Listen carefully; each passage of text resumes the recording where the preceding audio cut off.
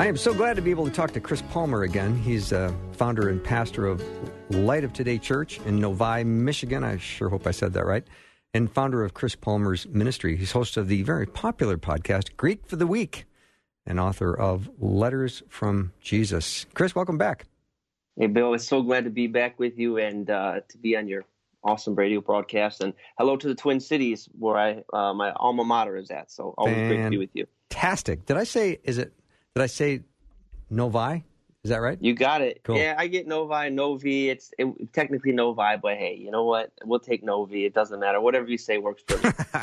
Yeah. Well, I'm always glad to talk to Greek scholars because the more you study Scripture, the more you realize you got to go to Greek, don't you?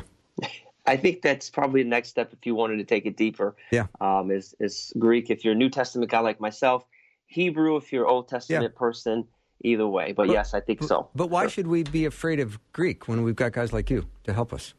That's right. You know, then if everybody knew Greek, then you wouldn't have me on your program. So that's true. That's true. Right. So I don't think you're at risk of getting not back on the show. So maybe we should talk about the Christmas story because we're kind of getting in the mood a little bit. We're trying to. Yeah. I'm encouraging listeners to read a chapter of Luke every day this month. So we'll get through 25 chapters of Luke and. We just talked a little bit about the Christmas story yesterday, but let's maybe go back to the Greek and go to the Christmas story and talk about that from the Greek standpoint. Well, there is a lot in here, and there's actually so much in the Christmas story from the Greek that I often tell my church that we're going to do a series coming up called Christmas in July, because sadly, you know, the Christmas story only gets preached many times, in many cases, around December, and you have about 4 weeks on Sunday to hit it, and there's just so much stuff in it. It's like, hey, let's do Christmas in July, because we forget sometimes that though we call it the first Christmas, Mary and Joseph, the only thing they were celebrating was getting taxed. There was no Christmas then for them to celebrate. Right. And that's no party. So there's no party at all. But there is just so many elements here. So we'll look at a few today that I think is very interesting. And I hesitate to bring up the Magi because I think we might stay on this because the Magi are kind of like this really interesting duo or trio, I should say, that show up in the Gospel of Matthew. And it's kind of like, who are these guys? And I should just say just a few things that the Magi really didn't get, to Jesus until after he was dedicated. I mean, they were not there on the first Christmas. And we see this in Matthew 2:1-2. They were there a little bit later on, which, by the way, there's nothing in the Christmas story accounts of there even being barn animals in the inn. So all these elements kind of make their way in. We have barn animals, camels, and cows, and we see Jesus in the manger with the Magi there. But they really weren't there. It was kind of Mary and Joseph in the manger, probably in a stable, because the manger kind of tells us that, because it was in the Greek, the word there, manger, means a feeding trough for animals. Now, that is a very, very important element in the story, is that Jesus was in a manger, Now, that probably, if you're a preacher, this is something, you'd want to take notes on, and you'd want to preach it, because the Greek word here is phatne, probably nothing lower. It's where animals came to feed out of. And the idea of placing your baby, I have young mothers at my church, and if they see me sneeze, they don't want me touching their baby, let alone putting it in the feeding trough of a cow or a sheep or a horse, right? And that's where Jesus is at. So I guess the element and the allusion here is there was nothing lower. But it's really, Matthew's really wonderful at this, his writing styles. He compares the phatne of where Jesus was at to probably the biggest seat in the New Testament. And as the person who was on the throne at that time was Herod. And the person that was on the throne in Rome, in the Greco-Roman Empire, was Caesar. So you have Caesar and Herod on the throne. You have Jesus in a feeding trough. But what's so interesting is that Matthew mentions this detail in the very first book of the Bible, but the very last book of the Bible, in the book of Revelation, you don't see Jesus in a feeding trough, do you? You see him sitting on the throne. So the way that the New Testament is set up and the way it was positioned is that, sure, he begins in a feeding trough, but we find him on the throne. And that substantiates what Jesus talks about, is that he that wants to be greatest among them must be last. And so that really is why during the Christmas season we celebrate giving ourselves, giving in charity, because we see that. And really, I mean, Bill, the Jews had serious problems with the idea that the Messiah was born like this, because they thought the Messiah was going to come and he was going to take political power and that he was going to overthrow the Romans. And the Greeks had serious problems with this because, Jesus, his whole story was non-heroic. I mean, the Greeks were all about setting yourself up to be a king. And you look at Neptune and you look at Zeus and the different pagan gods who were very devious and overthrowing. And this whole story just doesn't make sense. I call it a spiritual upside down. This is like a totally different world. Everything is backwards in this world. And the Christmas story is the backwards story of an unsung Messiah who became king through giving of himself. And it starts right there in the fatne, or the manger. That's how he took the throne, by first taking the manger. That's what it's about. Yeah, that's great. Let's talk a little bit more about what we learn in Luke chapter 2 when they were while they were in town. While they were there, the time came for the baby to be born. So it sounds like they were in town for a while, and then it looks like it's now time for the baby.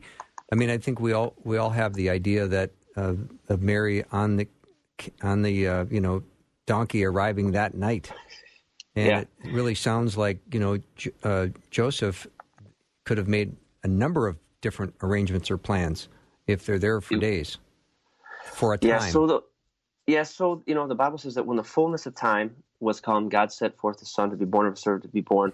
That's Galatians chapter 3.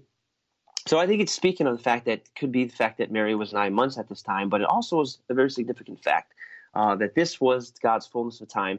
And perhaps Luke right here is speaking of the fullness of time. But this kind of comes back to, the Magi of the fullness of time, because the Magi really did realize that that the king was going to be born. And they're mentioned in Matthew chapter 1. If you don't mind, I know you'd asked about the time, but this kind of speaks to the Magi. Going back to Matthew, because the accounts, they go back and forth. But, we get the word Magi. This is where we get our word. And in the Greek, it's magoi, plural, Magi, which, by the way, there's not three of them. There's probably a caravan of them. We say three because of the three gifts, probably up to words of 20, because they traveled in those large packs back then, who were from modern-day Iran or Persia. So you imagine that the trek from Persia to Bethlehem would have taken quite some time.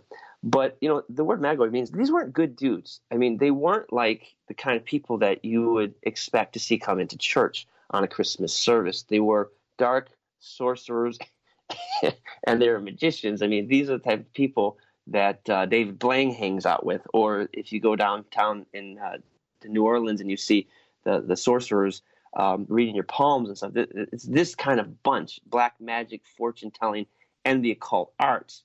So what in the world, are these guys doing in the story, coming to worship Jesus? This goes back to this thing where it says the time, because that's very important. I believe right there would be kairos in the Greek, which means a specific certain time, most of the time, specific certain time. Okay, so this goes back to the Jewish Babylonian exile, when the Jews were taken captive by the Babylonians, and this was an atrocity, and the prophets really spoke about this. They prophesied against it. But God got glory out of this, because though the Jews were scattered, they lost their language, they didn't speak Hebrew anymore, they were speaking Aramaic, but the Hebrew scriptures and prophecies began to spread among the Babylonian kingdom, which was been in Iran at that time.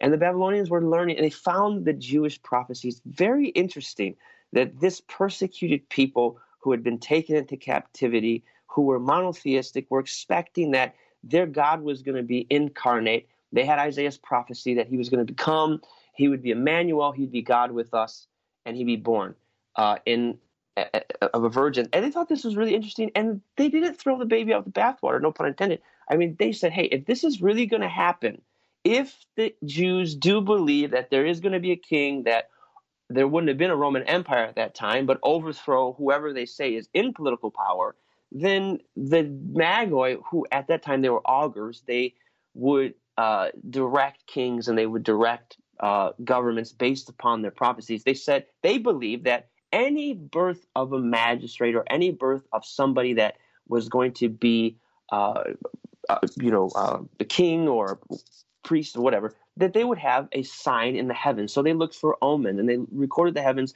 looking for omens to advise nobility. And so they said, hey, there'll be a sign in the heavens that this king is being born. And they were constantly looking at the stars. It's their job 24/7. Mm-hmm. And we find at the time, like in Luke, there was a celestial happening of grand proportion. When you study the records and the astronomy, you'll find it was probably around 4 AD. Okay, and so we put it at 0 AD, but it's more likely around 4 AD that there was a cosmic alignment of planets that would have, we say it's a star, probably but an alignment of planets at that time, that really pointed that there was actually a king being born, and he's probably in Jerusalem in Bethlehem, and they came to see it because the time of the birth of the Messiah had come. And these kings these augurs or these wise men showed up because they wanted to be the first to initiate and welcome the new king into the known world, and they're in the story. So it's very interesting. Based on just my previous guest, Chris, was Kelsey, and she had a premature baby, and I was just thinking about every culture that I can imagine throughout all of the world. Every woman who's been pregnant has been cared for by other women. I always have this idea that a pregnant woman like Mary in a situation is going to be cared for by other women. Is it safe to say that perhaps she was taken into some peasant's home, and the only space they had available was where the animals would feed inside this peasant home? And then when the shepherds would come and see this baby, they would not be intimidated coming to a peasant's home. Yeah, it's definitely possible. I mean, it could have been a peasant's home. I mean, we have this idea, and I think you're right, Bill, because we have this idea that, oh, poor Jesus and poor Mary. I mean, they were thrown out into the inn. They wanted them. But, that doesn't there's nothing abrasive about the language. It's just saying that they probably had hotel rooms kind of filled up. I mean, you would expect that when everybody's going back to the city and everybody was forced to travel at the time. But Mediterranean hospitality is not going to allow a pregnant woman to be treated just to go out in the barn and deal with your baby out there. Probably not. So, yeah, probably in a peasant's home or a guest house of some kind. And nothing's to say that there wasn't another woman that was there, or could there have been a midwife there? It's very possible. Mm-hmm. And I don't see a problem with that, but then, if you do that, then you got to change the nativity scenes, and we got to go to Walmart and buy a midwife for our collection, So right. We get so attached to our traditions, though. It's true. And so we start to be more comfortable with traditions than we do with what God's Word says. So I think it's always important to go back into Scripture and read verse for verse and ask, what is the Greek? What do these words mean? And to say, I want to just follow what Scripture says, not what traditions have said. Yeah, I mean, it's like away in a manger, no crib for a bed. The little Lord Jesus laid down his sweet head. And it's like, well, I mean, that it makes it like poor Jesus. I love that, and I'm going to keep saying it, but you're right. You're absolutely right, is that how much of the tradition is telling the story and how much of the Bible is telling the story. And that's why I tease my church and say, sometimes I get looks and I say, hey, let's open up to, Matthew chapter 1, Luke 2, and I'm going to read from the Christmas story, and it's July or it's June. It's like, wait a second. What are you doing preaching from this? It's the Christmas story. It's 80 degrees outside. You can't preach from this right now. Mm-hmm. And I told my worship leader one time, I said, hey, this Sunday, I think it was August or something like that, sing a Christmas song. Sing Joy to the World. Mm-hmm. See what they do. Mm-hmm. And so I like the shock factor, but it threw them off. And I explained, I'd like to sing this all year round because we should always celebrate the birth of the Messiah, God incarnate. Yeah. So Bill, I'm with you. I'd be very happy to attend your church in Novi, Michigan. See, I got it right. Because I would love in August to be singing a Christmas carol, because I love Christmas carols, and it's really it's in my heart year round. So why not have it come out in July or August? So, I can't agree with you more. Yeah. And there won't be any snow that time. That's even better. Exactly. Those are my initial thoughts, and I'm not changing my mind. I'm going to take a little break. Chris Palmer is my guest. He is the founder and pastor of Light of Today Church in Novi, Michigan, and also he is a big fan of Greek. He's got a podcast called Greek for the Week, and author of Letters from Jesus. We'll be back in 90 seconds.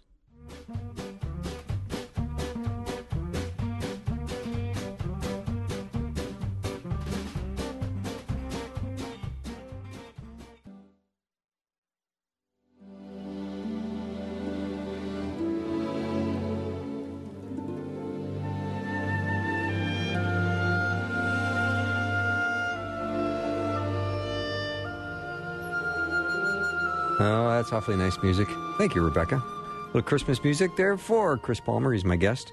We're talking about the Christmas story and going back to the Greek and understanding what the Christmas story is all about in the Greek and focusing on Matthew 1 and 2 and Luke 1 and 2. But let's, Chris, just remind our listeners the miracle of God leaving this elite status of heaven and being a baby coming to earth. Yeah, it's truly what our faith is all about, the Christmas story. That's why it's such a special time, that at the time that Jesus came, he was the antithesis. He was the opposite, of everything that kings were at that moment. Kings were building their empires and crushing other empires and overthrowing other establishments. And, in Julius Caesar, and you know the story of Julius Caesar and Bruno and all of the Roman conspiracies with the Senate, just all vying for that position as Caesar. And here you have Jesus, kind of off the grid, being born in a manger, and he was the King of Kings, and he was the Lord of Lords. It goes to, I was sharing this with my church on Sunday. It reminds me of, and this is so powerful, is that when I was in China last year in 2018, we were going around the the Forbidden City, and they were talking about the emperor at that time and how many concubines he had and how powerful he was, and he'd really made a throne for himself. And I remember I just felt the Holy Spirit minister to me and say that Jesus was a king like no other. That he was unlike any other king that we find. He didn't come with the pomp and the circumstance. That's not how he came. And that was what Paul says to the Jews. It's a stumbling block. And that word stumbling block, scandalon, means they just can't get over it. The math doesn't add up for them. And to the Greeks, it was what Greek would say is a shame, or it's funny. This is comical. This is stupid. Who would want to serve a king like that? After all, we serve Zeus. But this, to us who are being saved, it's the power of God to save us. Is what it meant. So beautiful. Yeah. I mean, you think about him entering the world as this defenseless baby, right? But he's 100% God, 100% baby. And then you think of the ways in which he lets the world be known of his divinity. And I personally would have booked the Colosseum and called down lightning from heaven, and he instead solves a catering problem at a wedding. And that's his first, he's always meeting needs. He's always showing people something very loving and practical. And there, like you said, Chris, there is no other king like him. I just love him. It's not. You and me both. I mean, I'm so grateful, and so grateful he called us to be saved and found us, and could have left us, but he found us in the corner of the galaxy, this little planet called Earth, and this humanity that the Bible says why we're yet sinners, that was against him. He knew that if he came to us, we'd spit on him and we'd beat him and we'd punch him. And he says, you know what? I love him so much, I'm going to do it anyway, and I'm going to come as a human being. And that's really what the Greek speaks of. Back to the Greek in Matthew 1. Okay, so in the English, Matthew 1:21, it says, "You'll bear a son, and you'll call his name Jesus, for he will save his people from their sins." Now, this really is a great passage in Greek, because where after it says he calls his name Jesus, it says autos garso se, which would really mean for he will save. Now, if you just had said garso se, it would be fine, which means for he will save. But you see another autos in there, which means he, so it's kind of like a double he. It's an emphatic he. It doesn't need to be there, but it's there. And so you're reading this, and you're like, wait, this is an emphatic way of saying he. Okay, so that the way it reads in the Greek would be, doesn't particularly say it, but it's nuanced. It would say like he and he alone, he and nobody else. Now, this is an exclusive claim about theologically we'd say the salvific nature of Jesus, or let's just put it in preaching terms. He can only save you. Only he can wash you. And only he can make you pure. No other way of doing it. And, that is the gospel we preach during this Christmas season, is that, no matter how much partying we fill our lives up with, no matter how many,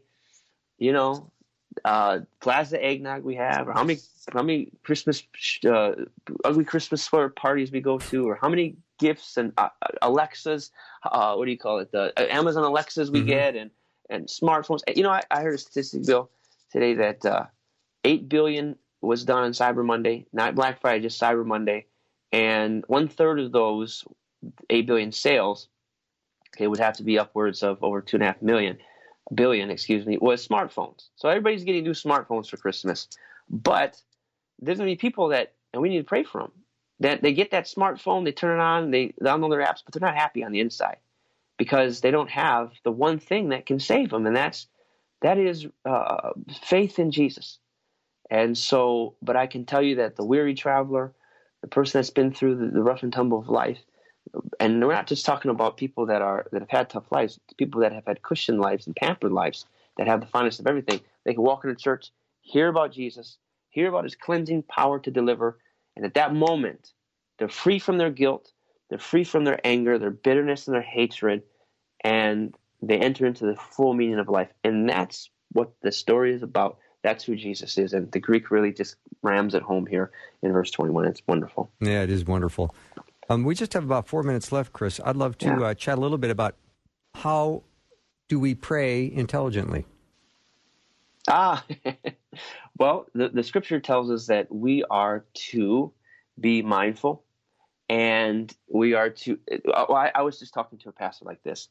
Him and I were speaking just recently. And Jesus says, love the Lord your God with all your heart, soul, with all your mind, and with all your strength. And I think sometimes that we say, well, prayer is engaging with our spirit, and that's true. We do pray, and our spirit's engaged in prayer. But the Bible says we should also worship with our mind. And when we take time to become aware of the circumstances, to become aware of the issues that are happening in our day, and then become mindful of what the Word of God has to say, that what I said to him on the phone was, there's nothing quite like praying after you read the Word of God. Mm-hmm. Getting full of the Word of God, getting your mind focused on the Word of God, being aware of the issues of the day, and engaging your mind in prayer. And so, here we're just here talking about the Christmas story. What better time than after I hang up with you, or after your listeners finish your whole show, that they get off the phone, get off the radio and say, now I've sat there and I've listened to, for 45 minutes or an hour. Now I'm going to pray and I'm going to talk to the Lord and thank him for Jesus and use what you've learned in your prayer life. You'll find that in those moments you can have a real worshipful prayer that really gets to the heart of God and make a connection with his Holy Spirit through it. And so I think we give our whole selves to prayer and to praying intelligently by giving God of our whole selves, mind, body, soul, and spirit. That's a great point you've made, Chris. And I wonder if listeners open in prayer with God and then open their Bible, or if they do it the way you just suggested, where you take in God's Word, you study, you learn, and then you take what you learned to prayer, in prayer to God, and have possibly way more intimate fellowship. I think that the mind connects you to I think if your mind is renewed, it connects you to the mind and the thoughts of God. And how many times do people go into prayer, and if they're honest, they come out feeling worse because they've prayed unbelief and they've prayed doubt, and it's because their mind's not renewed. And when we take time and say, hey, you can start your Bible study with a little prayer, Lord, help me to study. But when you get into it, put your phone. See, I don't mind the Bible on the phone. The problem is you can get text messages while you're reading the Bible, and it distracts you. If you just get the old onion skin paper bound between leather and pull it out and put your phone in the other room and shut the door and come back into your room, and your mind gets drawn into that, and then you pray. Oh my heavens! It's powerful. It really, really is. When your mind is renewed to pray, you find that you're not praying in doubt and unbelief. There's faith there, and like I said. Also, when you find people that are really engaged in God's Word and they pray, there's a big difference from people that are kind of disconnected from the Word or full of only what their favorite news outlet has to say. And then again, I always teach that we should also be aware of what's going on in the day. I was listening to the news today, kind of catching up on where our president's at and kind of what's going on with Congress and stuff and what's going on over in the Middle East. And so it helps me to know, okay, how should we direct our prayers as a church and pray for world events or whatever in other people's lives or your own. It's great to be informed. Chris, I think I always start my prayer with Psalm 119:18, which is, open my eyes that I may see wonderful things in your word, in your law. Chris, thanks for doing the show. Been great having you on. Hey, it was an honor to be on. Merry Christmas to you and your staff, Bill. Yeah, I look forward to chatting with you again. Chris Palmer's been my guest. We're going to take a little break, and that wraps up Hour 1, but Hour 2 is just ahead. And Dr. Cal Beisner is going to be joining me, and then Pastor Sean Winters in studio. That's the next Thanks hour. for listening. Be back Programming like this is made available through your support. Information available at myfaithradio.com.